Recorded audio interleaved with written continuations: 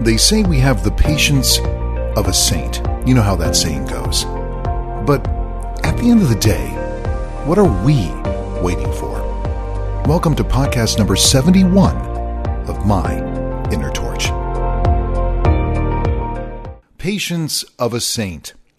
When it comes to dealing with somebody with cluster B, whether it's MPD or BPD, you have to have the patience of a saint. You have to be a different person. You have to be both people in the relationship when it comes down to it. Because as I've talked about in previous podcasts, you're dealing with a child. This person may be 30 years old. They may be 40, 50, 60, 70. But inside, emotionally, they are a 4-year-old child, a 3-year-old child. They have arrested emotional development.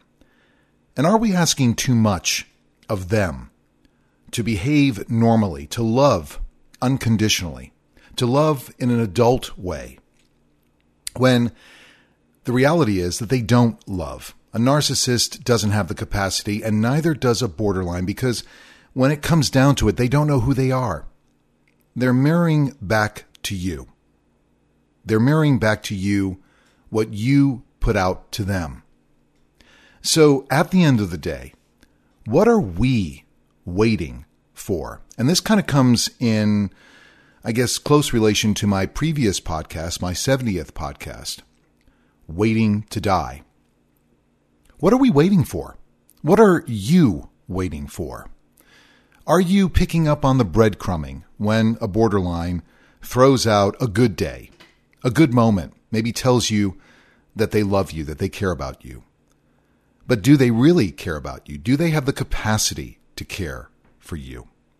myinnertorch@gmail.com. Always interested to hear your responses. And I've had a tremendous amount of response to my previous podcast, Waiting to Die. People, I think, have taken that inward and thought about it. What are we doing? What are we waiting for? What are you waiting for? Why are you still in what is a dysfunctional, disordered, and dysregulated relationship? Because that's what it is. It's not normal. And if you ask me to tell you what I think a normal relationship is, I'd have to go into magical thinking, which is what borderlines and narcissists do. I'd have to think and fantasize about what I perceive a normal relationship to be, because I don't have a normal relationship with my wife. It's almost 21 years that we got together. And in those 21 years, I can look back in my mind and I can think, when were we happy? When were things normal?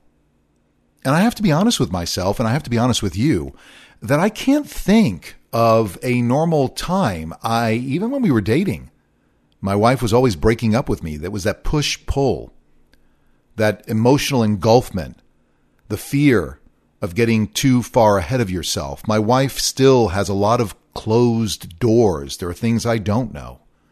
There are things she hasn't shared with me about her childhood, which I know was not a normal childhood. And I don't blame my wife for being who she is and what she is. But I do hold her responsible for abusive and neglectful behavior. I do. Because in my mind, it just seems odd to me that somebody doesn't want to change. Or maybe they don't feel like they need to change. That's where the narcissist complex comes in. Maybe my wife feels that she's already a good person, a perfect person, and why does she need to change? The world around her needs to change. And this is what happens with borderlines. They manipulate the world. They manipulate you. And in so, are they knowingly abusing you? I don't know. And I've done a lot of soul searching on that. Is my wife knowingly neglecting me emotionally? I don't know. And this is the confusion that they bring into the relationship. The back and forth in your mind. Do they do this on purpose? And so maybe if they don't do it on purpose, it's okay. But folks, it's not okay. And that's why the title of this podcast is, What Are We Waiting For? The borderline doesn't know what they're waiting for. The narcissist doesn't. You're just a supply. You're just there.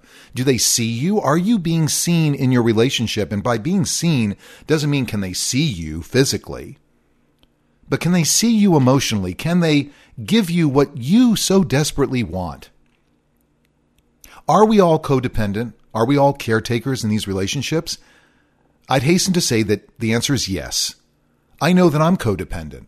I've been codependent, and I'm working on that. And you really do need to work on yourself, because I've talked about this in past podcasts. We put so much effort into trying to repair these people, trying to rescue them from themselves, trying to show them that the world is a better place, that we lose ourselves in that mission. We become so absorbed into trying to caretake them. It's like a child who's fallen and who scraped their knee. They are perpetually crying, and you can't console them. You can't make it better for them. They will never see you for the saint that you are, going back to another podcast from, I believe, last year. For 71 visits that you've had with me, this has been a journey. This has been self-awareness for me. And I thank you for your support and your listenership, but I want you to answer that question. What are you waiting for? Are you waiting to die? Are you just there? I know for a fact that my wife is waiting to die. I think you get to a certain age, when a borderline or a narcissist gets to a certain age, they settle. They decide, you know what, now I'm not going to necessarily monkey branch. I'm not necessarily going to go out and have affairs. I'm old. I'm tired. I'm with somebody who's going to be here, I guess. My wife talks about a future. We're going to move from this house, and that we will take our existence and essentially transfer it. She's still not back in the master bedroom. 6+ months now. And I can tell you right now, I don't think she'll ever come back. So what am I waiting for? Am I waiting for my wife to have an epiphany and decide that, you know what? I love him. I want to be with him. I think that's very much a fantasy. That's very much a codependency. That's very much a trauma bond. You have to accept that these people are not going to change. So are you waiting to die? And what are you waiting for? What is the next step in your life? And again, I'm not going to be an armchair quarterback and tell you that you should leave.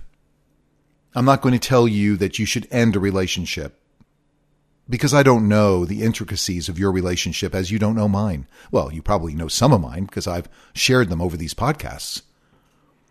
What am I waiting for? I'm not waiting for my wife to change, because I've accepted the fact that she won't. I've accepted the fact that there won't be a Hollywood ending, that there won't be a rainy day where there's a night and the thunder is cracking and my wife gets out of her bed in the guest bedroom and decides, you know what? I want the comfort of my husband. I'm going to come back to the master bedroom. That's not going to happen. It happens in movies, and it's wonderful, but it doesn't happen in real life. In real life, we are battling the demons that the borderline and narcissist will have for the rest of their lives, even if they are treated, even if they go to therapy. It's a long journey. And if they go to therapy, the outcome may not be what you want. If they go to therapy, they may not come out and say, you know what? I realize I love you. I realize that you've been a good person. You've stood by my side. They may leave you. They may discard you, just like inevitably they will, if they haven't already.